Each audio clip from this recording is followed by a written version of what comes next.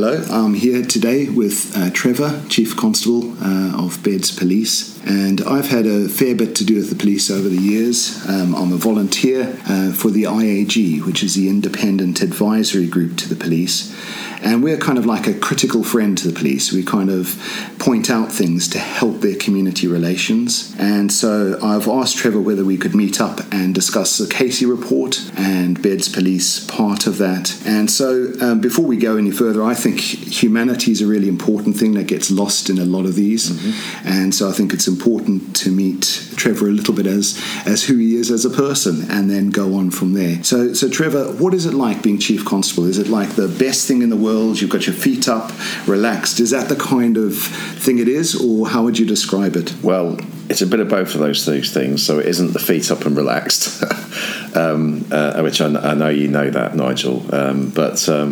it's a real privilege to do this job. Bedfordshire Police are a great organisation. There's men and women who work for us, who volunteer and work alongside us, who do amazing things and who change people's lives, and in some instances save people's lives on a daily basis. So be the person that is, ensuring that they've got the tools, guidance, direction, resources that they need to be able to deliver that service to the public of Bedfordshire, and to keep that service improving is a real privilege, actually. Yeah. As you know, I live in Bedfordshire. Yeah. I've got 2 kids. They go to school in Bedfordshire, so I'm invested in the county as I'm invested in the service that we provide. And I want, when I'm in the playground or I go down my local pub or whoever I'm talking to, people mention policing and want it to be heard in a positive way. Yeah. What we do is challenging. So it's certainly not boring. But it is a great privilege, and this is a really good force, and it's a great county. Yeah. And so did you leave school just with the idea of, yay, I'll be a police officer, or was that a goal? Was that something you felt then, or how did you end up here? I guess I had an interest in it as a sort of teenager, but I left university when a lot of my friends were going into, to work in London for different companies and things like that, and that at that point didn't appeal to me, and I thought I'd really need to scratch this itch and go into policing, and at that point that might not have been forever, but it's turned out for me it's a lifelong vocation. I've entered my 29th year of service as we sit here, and that has been, it was never a plan to be a Chief Constable. I can assure you of that. I've spent most of my career investigating things. I've worked in some really specialised environments and dealt with some really tricky crime, but I've very much been at that end of things for the majority of my service, and in the latter years have had the privilege and to have moved into what is a very senior position in policing. But actually, I think that journey, that experience has served me well. Yeah. And this is a special force. I've been here since 2019. It's big enough here that there is everything that happens in policing happens in Bedfordshire. Whilst the force itself is of a size where it is possible to know everyone, and that's really valuable, I think, as a leader of policing. And I totally agree about Bedfordshire. I think there's a lot of solutions in this area that would work for the whole country, and there's a lot of those dynamics. So it's really a smaller setting, but I think there's national things that can come from it. Just 29 years of policing. You must have seen a lot of joys and a lot of sorrows. What pops in your head when it comes to joys and sorrows in that time? Well, I think, in terms of joys, you work hard on cases. You work hard on cases because bad things have happened to people and you want justice for them.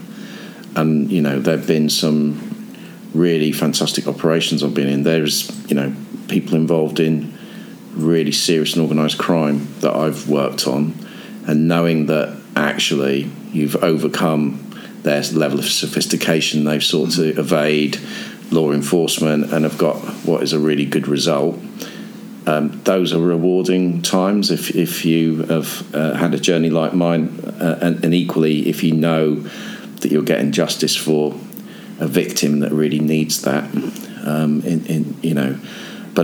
in terms of lows, I've lost a colleague of mine in a policing operation, which is really difficult, and that just highlights that actually it's a risky business. And when we're at sleep tonight, there'll be police officers going into difficult, challenging situations, and sadly, all too often, I see my officers get assaulted, and that's something I want the courts to take really seriously, because it seems to be an increasing issue for society.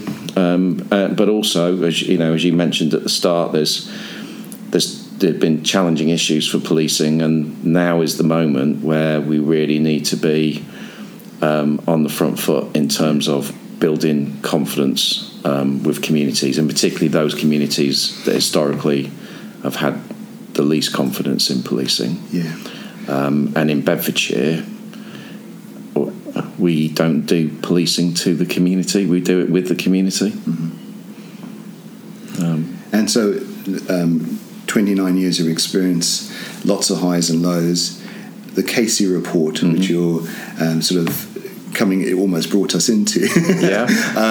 That report, when I read it, seemed very stark, very blunt, seemed to hit like a piece of 2x4 between the eyes, boom. I know folks in their 20s, I've got daughters in their 20s, the confidence in the Met policing and so on is fairly low, and as females as well. And so the Casey report came out. I'm just sort of looking at it. I can look at it with my eyes. I can see things there that I think, wow, okay, that doesn't surprise me at all. What would you say the biggest surprise looking at the Casey report was for you? Or was there one? Was it just you knew that anyway? I guess as a chief, we were made aware by Sir Mark in terms of what was coming, and I think that's important that was the case, so that we could, because this reports into the Metropolitan Police, into policing of London, but obviously there are things in that report. These things spill over, and the public don't always see forces by geographic area; they see the police. And what I'm also, culture has been a priority. It's my number one priority, and it was a priority of the former chief here. So we are on a journey, and I've been really focused on this for a few years. So I might be a fairly new chief, but I'm kicking on where good work was done before here in Bedfordshire, directly focusing on some of these issues. So whilst that report is, I totally understand the concern of the public, and I'm rightly concerned at reading the 350 odd pages of that report, of the content. What I'm not doing is sitting here saying there's nothing to see here, because we have had some of the problems in Bedfordshire that were seen in that report, but we've also been doing a lot of things to address the cultural issues that are highlighted in that report in policing. So, it's really nice to have the opportunity actually to kind of discuss it through that lens, because I want the public of Bedfordshire to have a better visibility of what we're doing. Yeah. And so I mean, let me ask a difficult question, something that was in the press. Does it feel a little bit, looking at the Casey report, I'm assuming you've looked at that in detail because it's your kind of thing, and especially looking into culture, but is it the kind of thing where the public are viewing it and saying, insert police force here instead of the Met Police? And are there areas you feel Beds Police are doing better than the Met on? I'm not wanting to land you in it with Met commissioners and all the rest of it, but in some ways, are there some elements you feel don't apply? And what are those? I'm guessing scale is a big one. I'm guessing some of those things play into it. But are there any things in the Casey report you feel don't apply to beds? You know, the Casey report highlights real problems in culture, you know, I can only speak for Bedfordshire. So, have we seen issues of misogyny? Yes. Have we seen issues of racism? Yes. But there's a position on that. There is no room in this organisation. And you know, this force has taken a really robust position on those things. And in fact, it was only maybe 3 years ago where we sacked a senior officer for abusing his position. And so there is no room in this organisation for anyone who holds any ism. You know, and I'm committed to rooting that out of the organisation. But do I think we've made big progress and I can draw comparisons? Yes, because if I look at the experience of people in our organisation, I can see a very different one to what I read there. And, you know, I'll quote, I think the report talks about the likelihood of black or Asian colleagues being referred to professional standards, for instance. A disparity there, and it's a significant number. I don't quite remember what it was. We had, you know, we looked for that here. I looked for it personally and found that a few years ago. And as a result of processes we put on and investing in leadership at every level and talking about how this plays out in the workplace, sharing lived life experience of some colleagues, you know, at a time where I think you were twice as likely to be referred to professional standards. Now you are no more likely. So we've identified a disparity internally in our organisation, and we've looked at it, we've focused on it, we've spoken it, we've brought it to the surface of conversation. And you know, one of the beauties about the size of this force is I have been able to speak to pretty much every member of staff. I've certainly spoken to all the leaders about this, and then we've noticed change, a positive change for the experience. So if you identify a disparity and you're able to remove it, that's a positive one. And you know, not just disparity now, but you know, when we have people from underrepresented groups joining Bedfordshire Police, we really focus on their experience because it needs to be a good one. We want people of difference to join this organisation, and we don't expect them to leave it at the door. Yeah. And so, I mean, you as the exec invited me to one of your training sessions on that, Be You, which is be yourself. Yeah. Bring who you are as a person to the force, rather than the force trying to mould you into a shape that just one size fits all. Yeah. And so it was encouraging to hear, because I've sat in on a lot of things over the years which needed that. And my group that I've worked with, the IAG, is a very diverse group. We've been called into a lot of settings to comment on things, very often confidentially, to help bring a community perspective into things, which is part of you guys being open. You can't be open about everything, but you're open about a fair bit of things that we've been in over the years. We can comment on what we're invited into, really. But with that, that conference of BU, and it was caring for officers. You had, I'm just trying to think of the guy's name who wrote Blue, the book on policing and some of the emotional aspects of that. And you also had this sense of trying to bring yourself to policing, which helps create a diverse police force. I don't know, is there anything you want to say on that from your perspective? No, you came to those events, Nigel, and you know, they spoke over 12 sessions to pretty much the whole workforce. Since then, you know, we've done that, we've said that, so you know that box is ticked. This is a constant message, and as I said at the start, investing in leadership at all levels of your organisation. Right now, we've got quite a young organisation in terms of service and age profile, because we've grown quickly over the last few years. That needs good leadership when you've got a large part of your workforce that's looking for role models. So right now we are focused on the first line leaders in our organisation, because your immediate boss when you join an organisation of this nature is an important person in your career. So therefore, rightly, we're investing in those individuals. So everyone is going through a continuous professional development program that starts with a week's input. That first day of that input is the first half day is delivered by me and my team, where I set out my expectations of them as a leader. And again, it's closed with questions and answers. And whilst there's some elements of that enable them to be an effective sergeant or staff equivalent, the majority of it focuses on culture and looking after our people so that they can look after the public, and knowing your people, valuing difference, and making them, helping them to be really effective, inclusive leaders. So it's that, so that builds on.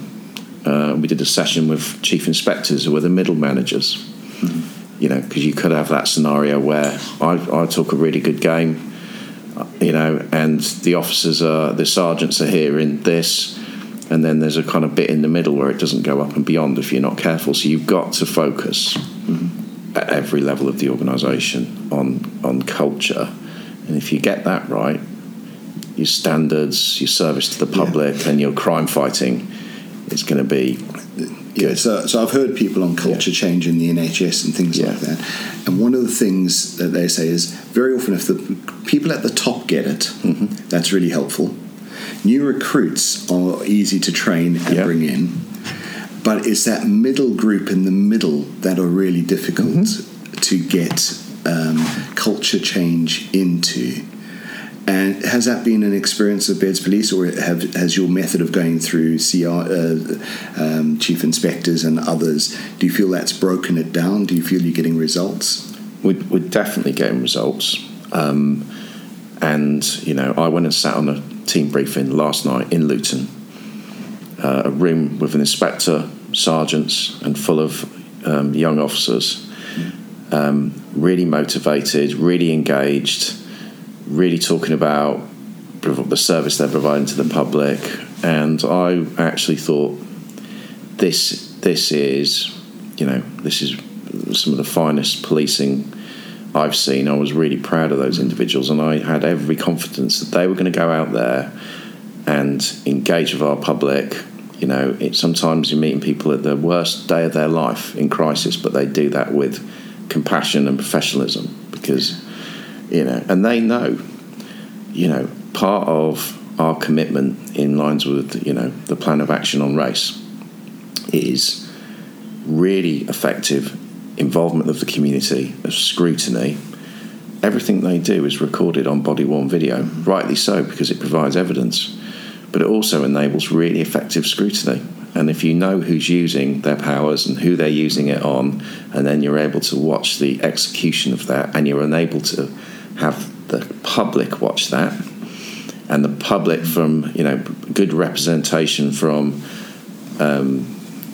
groups who perhaps need to have more visibility of what the police are doing, then that helps build confidence and trust, and it's a really good feedback mechanism to the officers. We don't just find someone who hasn't used their powers right, we find the ones that do it brilliantly as well and tell them. Yeah. So I've got loads of questions for you, but I'm going to try and streamline a little bit.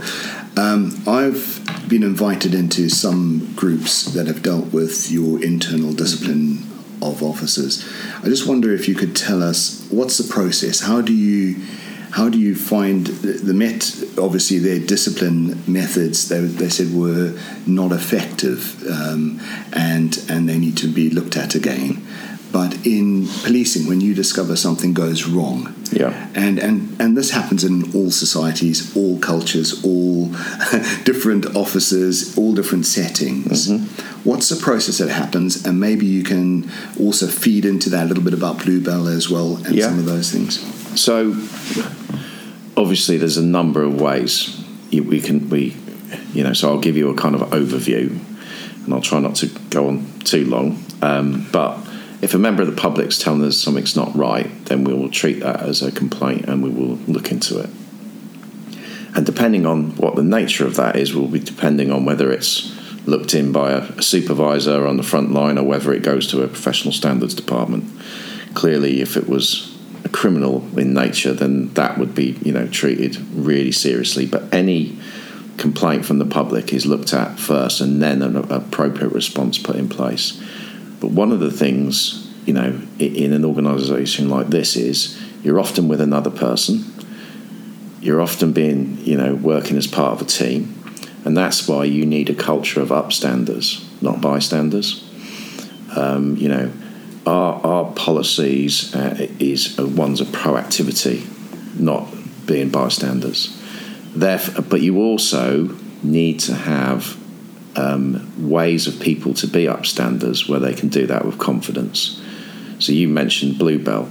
So that looks at people who may have been a victim of an inappropriate sexual advance or misogynistic behaviour, and that allows people to come forward and say, this is not right, and help me to address it. Mm-hmm. So we shouldn't need to have those things, but we must have them to make sure that we create the environment for people to step forward. And in Bedfordshire, that's an initiative that we've done. We have champions across the force and allies, and we've had a good number of people come forward and use that to really good effect. And the feedback from those people is, I was listened to, I was believed, I was supported, and the force did something about it. So we've got a number of ways. I'd like people to just come forward.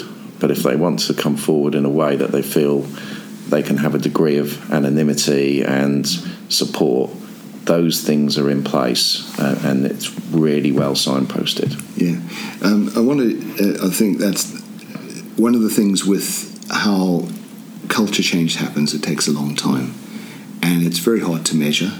It's very hard to know the culture has changed. And I think one of the things I found traveling around the world, I become more aware of my own culture when I meet other cultures. Mm-hmm. And then I find out things about my culture, mm-hmm. because I'm blind to it a little bit. Mm-hmm. And I just wonder, new people coming in, do you use those people to assess your culture, or how do you assess the change in culture and that things are moving forward in racism, or not being racist, in not being misogynistic, not being homophobic, all those things? How do you measure that? Yeah, so one thing that the policing is able to do is collect lots of information. You need to make sure you're collecting the right information and you look at it the right way and you ask the right questions of it. But, in terms of new people coming in, certainly the message to them is we spend a lot of time talking about values and the values of the organisation. And from day one, we make it really clear that if you've seen, it doesn't matter how experienced someone may be in comparison, if you find anyone not acting in line with the values of this organisation, that you call it out and you will be supported. So certainly that is the culture that we promote, and what I can see is that happening. Mm-hmm. Yes, we will bring the conduct machine into action, have done. Since 2020, I think we've either dismissed or would have dismissed, had they not resigned, 10 people or 10 from this organisation. But nevertheless, if you can address things early, you can set a tone where behaviour that's, they say that culture is the worst behaviour a leader's willing to walk past. Mm-hmm. Well, if no leader's walking past that kind of behaviour, then you tend to avoid things developing into, getting away with it, and therefore it's okay, and that kind of culture. So that's one of the things where, as I said to you at the start, I'm not saying there's nothing to see here. We've got Bluebell, we've got it for a reason. We've got other support groups. We want to see any lived life experience. But what I get is when I talk to our staff, and you need to create as many safe forums to do that, which we do, and then the overall experience here is a positive one, and it's certainly the case for many of our individuals from black, Asian, minority ethnic backgrounds and other individuals of any other difference, visible or non-visible. That is the tone here, and very much, it's a fact. And this is the conversation we have with the workforce. Organisations that are inclusive and are diverse and inclusive, they outperform ones that aren't, because you use those differences to your best skills. One of the big advantage we've got in Bedfordshire is the diversity, the knowledge and the support of the community, who are, many people like yourself, Nigel, willing to give up time, willing to give advice, knowing that we won't always follow it, but also who deserve an explanation as to what we've done, why we've done it. And we get great support from our communities. We get invited to pretty much everything, which I seek for us to accept in every way we can. And spent last night at Iftar at Bury Park Mosque, which is really important. That's a necessary thing to do, because you need to be spending time with communities and building trust when there isn't a challenging issue, so that when there is, you already have that trust and that conversation is effective. Yeah. So I'm just thinking about communities that have seen police as harmful in the past, and there's a long history of that going back to the 60s and so on. What are in terms of restorative justice in situations? Restorative justice is a process that you guys began, I think, some time ago as a police, and it's now been passed on to the Police and Crime Commissioner's office. But in restorative justice, the power imbalance has to go, and it has to be victim-led. But policing has to stay in the position it's in. So in restoring community trust, you can attend events and so on, but in really getting communities in, how does the pain and the discomfort that's in communities get addressed, do you think? It's a tough question. No, it's a good question, Nigel, and I think let's talk about the black community. And I single the black community out because the fact is our black communities across the UK, but and here in Bedfordshire, are the communities who have had the lowest confidence in policing, and for good reasons. If you bundle every community up together, then you're not necessarily understanding the different issues of different communities. The black community right now is the community that deserve extra effort and engagement to build that trust. And there's reasons for that, because if we look at, issues such as stop and search, a very emotive issue for our black community.